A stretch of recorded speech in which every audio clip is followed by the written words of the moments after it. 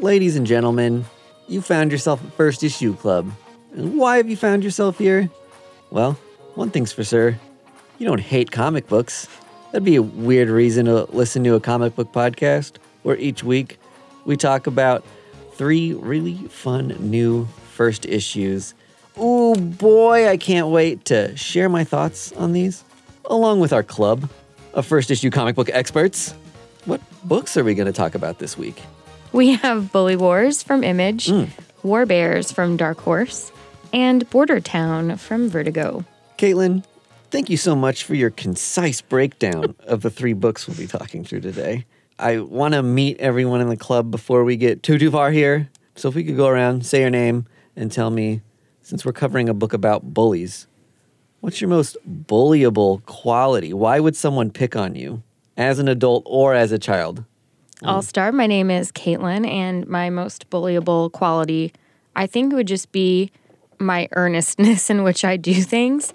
I just get genuinely into things sometimes, and it's not things that people should care a whole lot about, or at least you should, like when you're a kid, pretend not to care a whole lot about it. So I was just way into school, way into being a good kid, making people proud of me, and I think it was super bullyable. It is so easy to pick on someone who cares so much about you. You're making me want to bully you right now. I know, I can't help it. And I would genuinely care and be upset if you did. Mm-hmm. You're the easiest type of person to bully, because if you say you love something, all I have to do is be like, I love this thing. I just repeat it back to you in a dumb voice, and you're immediately bullied. To this day, when people tell me that they don't like something I have just said I like, I'm like, no one cares what you don't like. I get so mad. Oh, me. Okay, Yeah. Hey. Our cues are just so I'm good. Heather. I've had a lot of really cool moments in my lifetime. When I was in middle school, though, so I went to a Catholic school where I had to wear a uniform, but I was very interested in different types of clothes when I wasn't in school. And my mom would cater into this and let me pick out patterns at the fabric store and then the material that I would like her to make me things out of. I also only like to wear Umbro shorts on the bottom half. So everything she'd make for me would be like weird, like space print baseball tops. And I would wear them with my shorts. So it was like weird, sporty fashion tomboy on the weekends. Oh, yeah. So, and then plaid schoolgirl during the week. is that one of those situations where, like, when you think about it, your mom was, like, so cool for doing that for you? Uh-huh. But are you like, why did you do that? Yeah, exactly. Totally. It's like the parent that lets their kid put on, like, the most mismatched clothes and like, you do you. Mm-hmm. But my mom let me design them on some level that was like, oh, you want something that's not buyable? I got you, girl. I'll make it. Live from the Fudge Mansion, this is Matt. Hodap. I got bullied a lot for picking my nose when I was a kid. But now I have an extra bone in my arm that no one else has. I guess that's bullyable. Both arms or just one arm? Just one arm. It's just right here. It's called what? sterilized osteochondroma. How Sounds like an old Star Wars character. Yeah, it does. I'm picturing a situation where you would be bullied for that, and it's a doctor who's got you under an x-ray, and he's like, nurse, come over here. Check out this fucking loser. Look at this dumb bone dangling in his body that is like doesn't even need. Like, what a stupid bone and a stupid person that has the bone in him. For sure. It's a Dr. Bully scenario. Dr. Bully. Oh, I love Dr. Bully. Dr. Yes. Bully. What a good character. New comic. Yeah, new comic, Dr. Bully. Dr. Bully. Just berates his patients. All right, I'm Mike D. Very fortunate that I made it through a lot of school where I never had to take my shoes off. But ultimately, when you get into junior high and high school, you got to change for gym, put on gym shoes. And lo and behold, my 100% completely webbed toes became apparent to everybody. So then it becomes, sea creature, Mike over here. And these were pretty hard years for me. Did you ever pretend you had a superpower with your web toes? That you could swim faster than other kids? I feel like I just dreamed that they weren't there. didn't want them. I didn't ask for this, Matt. Do you still have them? Or did you clip them? I had one. We just have questions. I had one night where I just fucking had enough, and I got some scissors out. Exacto knife. Blood all over the bathtub. And I beat those toes. Beat those toes. Oh, let's get this podcast started.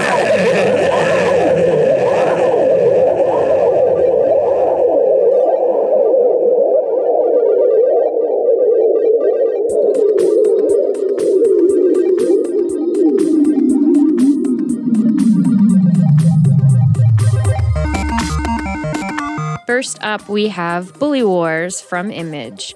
Words and art by Young and Conley.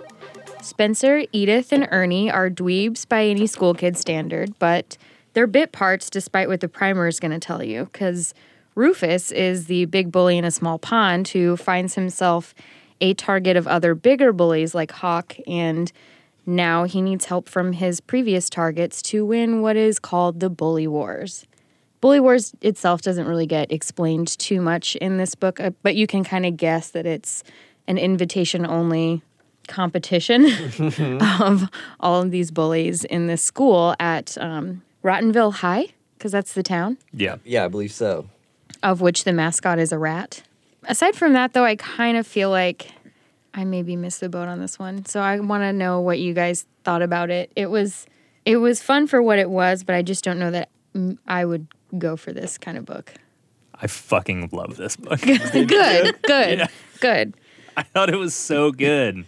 I mean, the plot's like negligible. It's not Yeah, the type of I thing think- that you pick up because someone's going to be like, hey, here's this plot about 3 kids. They go to high school with this bully who used to bully them, and now he's getting bullied. And they're in this town called Rottenville. And already you're like, ugh, I don't care. Yep.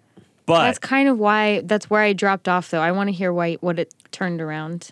because the art was so good. Well, Yeah. and my big thing was, one, the art's fun, and it's got this like old kind of vintage campy feel that I love about old things like Mad Magazine and stuff like that with like the super neons and Yes. all this Yeah. crazy stuff. But the fact that like the bully becomes the main character and the guy you're rooting for by the end of it, Yeah.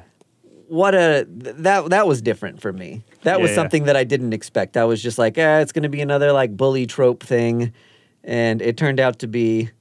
But don't you think bullies become bullies because they've been bullied? Yeah, by somebody, like someone or other. Well, that's kind of one of the things I loved about this book was it's playing with this sort of fun idea of like there's this natural order of things. So like when the book is first starting out, we're introduced to these 3 main characters who are getting bullied. And I loved the dialogue between them and their old bully because they're just taking it in stride. And he keeps trying to bully them and they just don't even care Yeah. really anymore. And I think part of that is because in this town of Rottenville, it's like the natural order. So they're just like, yep, you're bullying us like you always do. Yeah. At one point he's like, it's in your genes. And the guy's like, genes dibbly, I don't know what the fuck that is. Yeah. And he's like, exactly. And they're used to that lot in life. And then when it flips and the bully is being bullied, he like can't handle it because it's not part of the natural order. And he's Yeah. like, this is not how the power structure is supposed to work here. And I sort of loved that idea of like, for people in power, when they lose it, they can't handle it. Whereas for people who have never had power, it's just like business as usual. Like towards the end, they are going to try to help him get his status back. Yeah. Almost restoring that order, Yeah. to your point.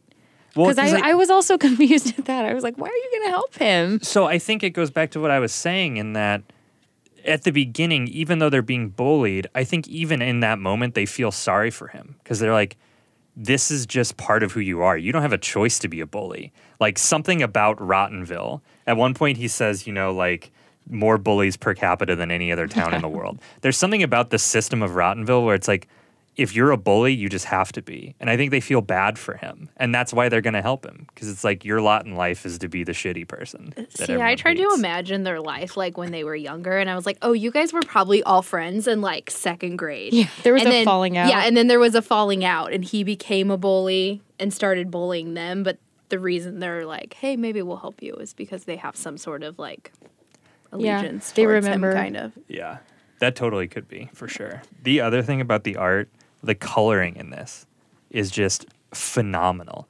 And what I loved about it is not a lot of comics can actually pull this off, where the art, the coloring, the story, and everything that the story is trying to convey all come together to convey one like singular feeling, which is like, this is set in Rottenville and we're going through puberty, and like all the coloring in this is like based in really like puke green and like sort of nasty like purple coloring, and then everything is built out from there, and it all fits together to sort of like, you look at the page, and even though it's like cool and beautiful in some way, it also like conveys this sort of like icky sticky feeling, and I loved that. I thought it was so well done. Like some of the bullies even kind of look greasy. Yes. And Zitty and Yeah. Oh, and the guy's shirt that's like a Kiss shirt, but it says Zits. Yeah. Yeah. That shirt's I didn't awesome. notice that's I what saw it that said. and I was like, I want that shirt. That's too funny. So, what do you guys think though about? So this book's supposed to be funny. It's like a fun comedy romp. Did it get you? Were you LOLing at all? Was it actually funny?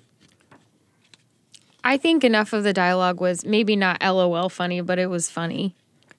I laughed out loud Did you really? on one part, the 2-panel spread where he spits the like bubble gum at the kid and turns him into like a bubblegum monster. Yep. The way the paneling is done, the way it's paced, the movement, the like expressiveness of the faces, fucking hilarious. I loved it. I laughed when they duct taped him to the lockers and it says cretin, but mostly because I was like, what kids are these? Who's like, oh, what a cretin. We've got to spray paint that to tell him how much of a cretin we think he is, because we use that word on a regular basis. All the faces in this are Yeah. so good. So I think I mentioned that the most interesting thing to me was that the bully became the main character. But I think part of the problem that I had with this book was that with a title like Bully Wars, and they're setting up the intriguing idea of bully wars, like, I'm like, what is that? Like, we didn't get to the interesting thing yet, which maybe bodes well for this book. The first one is all kind of set up, and then we're going to get into bully wars, which I'm in my head is just like a Hunger Games Yes. of Bullies. Yes. That's what I Right. was hoping too, but I had no idea. I'm imagining some like crazy like Harry Potter Hogwarts challenge. What was the one with the cup? Goblet of Quidditch? Fire. Goblet of Fire. Goblet yeah. of Fire, like some sort of Yeah. like I knew it crazy wasn't. The Tri goblet of- Wizard Challenge. Tournament. Tournament. Correction! I know I could throw to these nerds. I've been rewatching. Okay. I will say this. One of the things that really endeared me to this book, Scotty Young is a pretty well-known comics writer. When you go to the shop, he's a name you look out for. And this could have just been thrown together, and it could have been a whatever thing for him. And whether or not this grabs you or doesn't, which I can totally understand if it doesn't grab you, it's very clear that a lot of time and effort and heart was put into this. And for me, when a lot of heart and effort and time is put into something really stupid, I immediately am going to fall in love with it. Yeah. Like, I just love that. I love effort and labor being put towards frivolity in anything, especially comics. That's well put. Do you think when he says, do you think bring the Rufus is like bring the ruckus? Because he was like, that's a good catchphrase. Yeah. And I was like, is that what they're going for right now? Yeah. I thought that was bully pretty needs funny. a catchphrase. They do. What would yours be? No clue. What would yours be? Za-da-da-da-da, punched.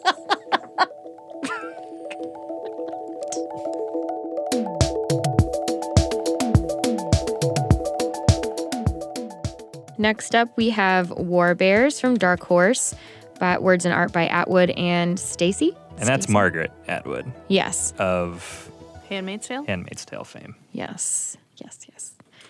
This story is straight out of like 40s war propaganda, whilst also including actual war propaganda. Alan Zurikowski is a French-Russian cartoonist who is starting out by making his mark with Werebear, Allied Fighter, Our Sonnet, complete with alter ego, sensuality, and rising Canadian comics popularity. He is a bit of a hothead, though. You see him deal with some personal and family issues as well as professional issues. He's maybe a little bit too close to this story it's a period piece, so we know it's a good thing that Budget King is not here because he would have hated it. It's a little inside joke for all you new listeners. But it was the art was incredibly detailed. When it goes to the straight black and white, which you kind of get in the primer at the beginning from the artists, the creators, it was a little overwhelming almost, which I thought was interesting to have just the black and white, like without all the color and the layer to that, be more overwhelming when it switches over.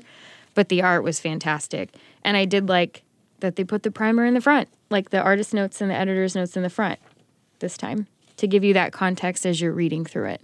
I did not read that. I think giving people context before they read a thing is kind of cheating. I don't think that it had that much context about what the comic book was going to be. I think it had a lot of context for what I wanted it to be about. Yeah. And then it wasn't And about then it that. was, Yeah. It was like that little bitty sliver where they talk about the black and whites in this cartoonist, and then the rest of it has nothing to do with it. Yeah. So I'm going to take a benefit of the doubt approach on this book and say if the introduction is indicative of things to come, I'm really excited for issue 2. Because what I think is really interesting about that introduction is it talks a lot about how Canadian comics were really important during this period, and then they got completely overtaken by American comics after World War II ended, and Canadian comics sort of disappeared. And if this book is going to start delving into this sort of territory of talking about how American comics, like most things in America, completely overshadow the possibility of other comics from other countries becoming popular, that really fascinates me. But this comic didn't do that. I have this problem consistently with these books that are meant to be an homage to the comic form. That it's oftentimes writers who don't traditionally write comic books, and then they write this old-timey thing about this kid with chutzpah who wants to make it draw on his make-em-ups, and then at the end, he makes the thing. Where was the conflict in this book? Like, There's no tension. Obviously, there's a little bit of like some dips and dives on the way there, but there's zero tension. Yep. There is like nothing that I'm just like, he hasn't really overcame anything. He stumbled into a place and was like, I want a job. He's got a job. He got his dream by the end of the book. Yeah. And I think part of what this book, what it was trying to grab you on, or grab me on, I felt like, was this feminist type things. Where like, guess what? The owner of this comic publisher, it's a woman. Surprise, do you love my book now? Yeah. And I'm like, been done. We've had the surprise a woman's the boss thing for like the last 5 years. It's Yeah. not surprising anymore. Right. And it's not going to make the whole book good. And then we have this like, he's writing a book about a woman who's a bear who's going to kill Hitler. And it's like, women can fight too. We know. Great.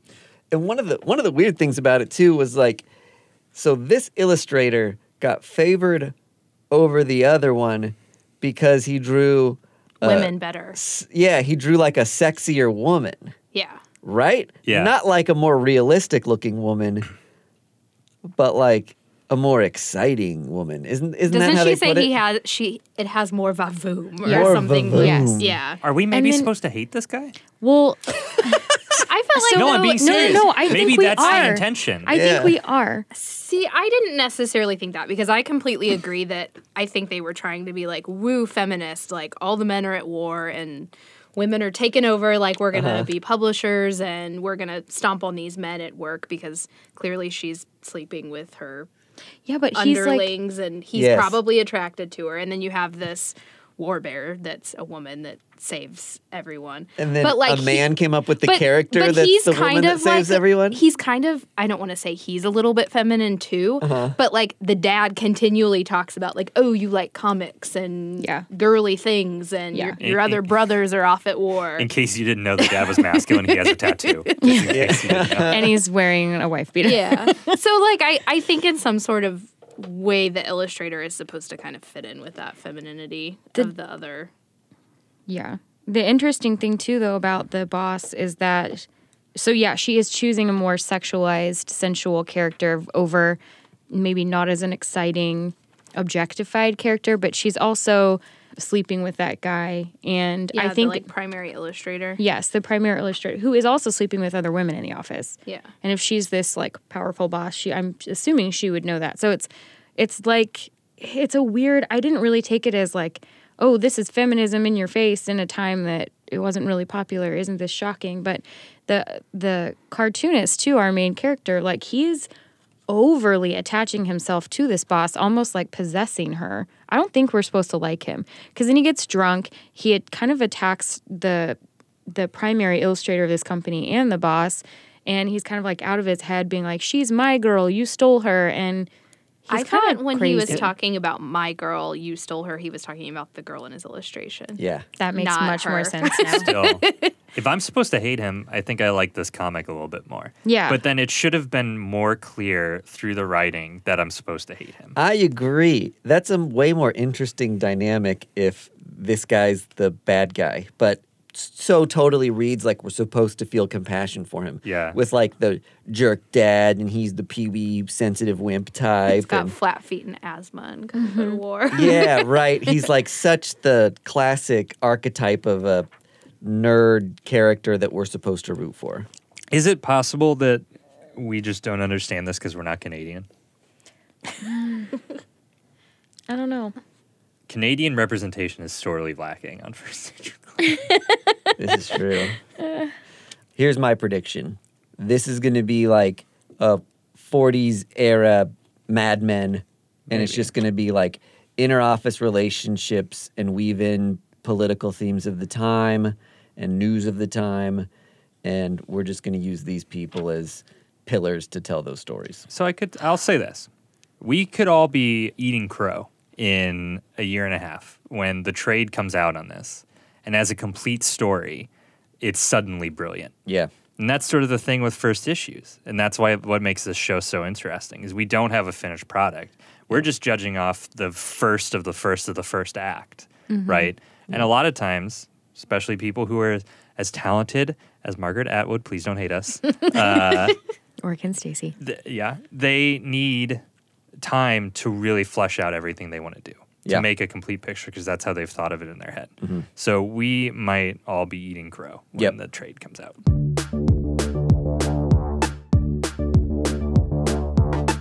So last up today, we've got Bordertown out on Vertigo Comics, an imprint of DC Comics. This has words and art by Esquivel and Villalobos. A lot going on in this comic. I kind of want to just get into it.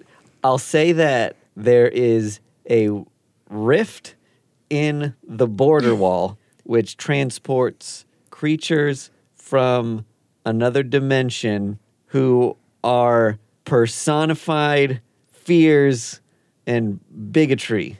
Well, But they also, they're from a specific dimension, which is the Aztec afterworld. Okay. yeah. Yeah, They're coming out into the town of They're Devil's from Fork. myth. They're real, old mythical Aztec. So we're going to see other Aztec mythological characters throughout this story, and we're taking One would assume. we're taking that world as canon in this storyline. Can we go back to the very first line, though? Yeah, let's hit it up. Which is, the American dream is dead. Great way to start a Trump fucking quote. comic book. It's a Trump quote. We're Trump said making that. we're making chupacabras cute again in this book. That's true. There's some real scumbags. We're coming after certain type of American in this book for sure. Yeah. And There's Make America Great Again on the first page. Yep. We're getting the worst of the worst. There's a neo-Nazi teenager in this too.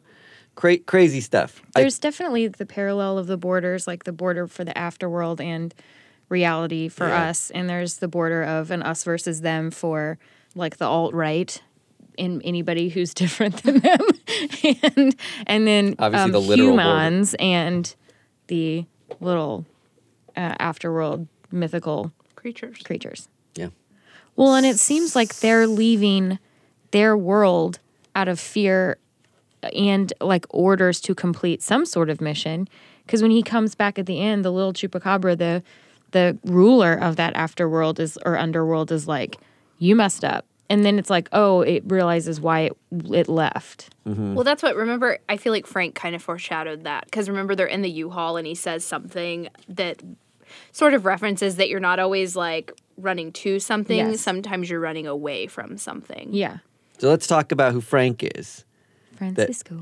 At the beginning of the comic, there's some people hunting Mexicans trying to cross the border into America. We find a family moving to Arizona, and there's a son who is half Hispanic who's going to be going to this new high school in town. I had a hard time pinning this character too. He gets picked on, and then there's another scene where he's like beating the shit out of somebody. He's making friends really easy. But that was kind of. You're. I was going to be like, most of this book felt like it was just a setup for us to see a neo-Nazi get the shit kicked out of him. Yeah. Payoff? I don't know. I think there's maybe there's obviously some themes that aren't so subtle. Yeah. I'll say that. There's a certain amount of rock and roll to it and a certain amount of unknown. Well, there's this panel that seems to imply that a lot of the social ills that we are facing, Tiki Torch neo-Nazis, ICE rounding up Urban teenagers. Yeah, the hooded. Yeah, quote unquote Teenager. urban teenagers, that a lot of these horrors are actually supernatural, that they are coming from the other side. Is that maybe the mission of these underworld? Is that what it's like trying to say? Maybe this is. We don't know yet. I could certainly see that, and I don't know if that's like, hey, this is the land that you bought for way too low of a price and essentially stole from our people. So now the gods of old are coming back to like incite chaos here. Yeah, like play on your fears until you kill off each other, and Yeah. then we can take our land back. Right. Here's one thing that I thought was interesting about this book. It's actually kind of fucking hilarious. Like, there's some parts in here that are really, really funny. Like, it comes out so strong on the Trump thing. And then it sort of keeps hammering back to the current state of political things, especially for people who are either from Mexico or brown-skinned in general in this country. But alongside that is actually a lot of funny stuff. A lot of really fun, like, comics drawing. You know, like when they fist bump, there's like this giant word bubble that says fist bump with this like big star thing. There's a lot of like the way that they talk is jokey. The Devil's Fork sign says, but it's a dry heat. Yeah. At the end, the like Lord of the Dead is like, you fucked up. Yeah. And like, it's actually really fun. And so I think what's really interesting about this is sort of maybe it's trying to do this idea of like joy as resistance. In that, like, even though it's dealing with very heavy-handed political issues, there's actually a lot of fun and lighthearted joy in the way it's trying to do that. And I think that's actually going to be something that grows and grows throughout the series. And I think this is, looking back, like, 2 or 3 issues from now, we're going to be like, this thing is fucking hilarious and fun to read. Yep. Even though at the same time it is dealing with these very serious issues. There's even one panel where the manifesting as the people's fears. There's a kid with a Batman hat on, and his fear is Bane. Yeah. Just like little things that are like, oh man, urban teenagers, Tiki Torch Nazis, Bane. Like that was pretty funny too. Yeah. Yeah. And it's also very playful. There's a shot of this like old woman who's maybe magical, and she's got her shop. There's the Sandman mask is in there. I was kind of wondering maybe if this is in the same Sandman universe since it's on Vertigo. Oh, think maybe right. There's like she a little opened Wonder the Woman portal. figurine back there too in one of the glass cases. Yeah. And with the Batman and the Bane thing. Yeah. I don't know if she opened the portal, but I did forget about her until I was reflipping through right now. And She's got to I want her to have a purpose. yeah. 'Cause Well, she's, they like, say what, the that oldest she's maybe this town's only hope at this point. What did you think of translating the Spanish? I didn't like that they put like the Espanol thing. I didn't like it either. Oh, just leave the Spanish in. Yeah. I just feel like it's a little bit of a missed opportunity to invite people who are Spanish speaking into the comic book world, because there's so few opportunities for that. And if you have just a few panels in your book that are just untranslated Spanish, that's an opportunity to say, hey, this is for you. Yeah, You know, not to this is a book mention- that is inviting for you. I understand that, but you're also saying that these characters are non-crucial. That by making part of it a story that cannot be told to some people means that there's only so much you can do with those characters, in my opinion. And you know, maybe there's a point at which where like, I've carried through enough through like 4 issues to understand just generally like what they're trying to do. But to your readers who don't speak that language, those characters are gonna lack depth, and you can use that as a device maybe to create empathy for those characters when things happen to them after you've gotten familiar with them.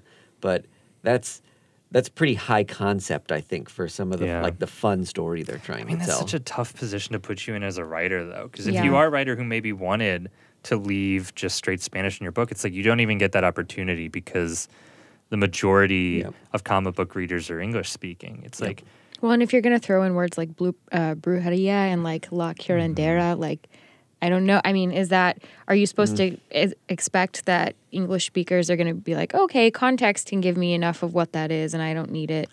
But then I get the nice little Espanol thing that tells me she's really speaking in Spanish, but I don't have to do the work of like, I don't know. yeah, I it's get what you're definitely saying, though. If you want us to pay attention as non-Spanish speakers, we do have to know what she's saying because she's not in the rest of the book. But then it's like such a presumption of who the readership of comics should be. You're essentially saying like, well, then the majority of readers should just assume that they're English.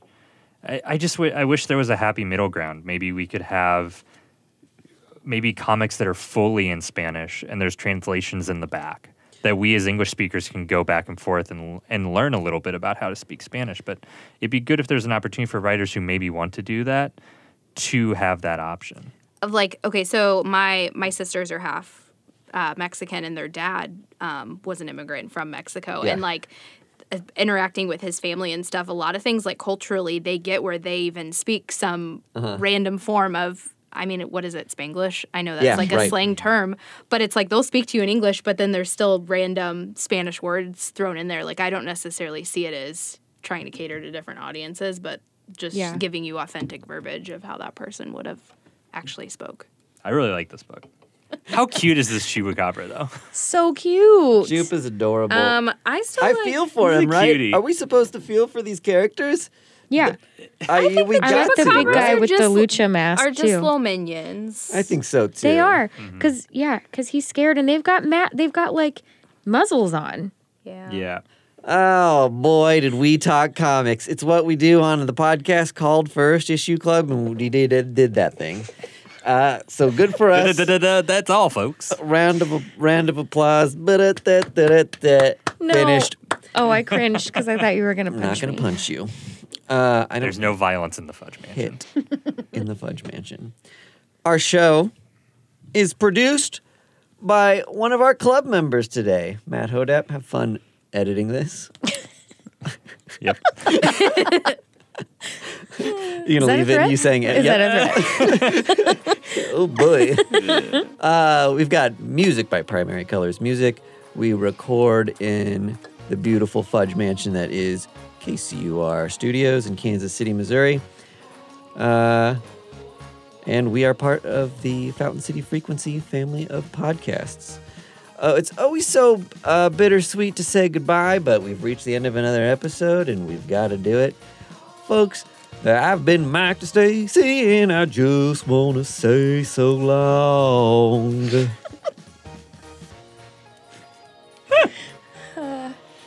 Well, I am Caitlin Morasic, and I will show myself out. I'm Heather Coakley. It was nice to be here again. Bye. I have been Matt Hodep, and I never will be again. Greg. Bye.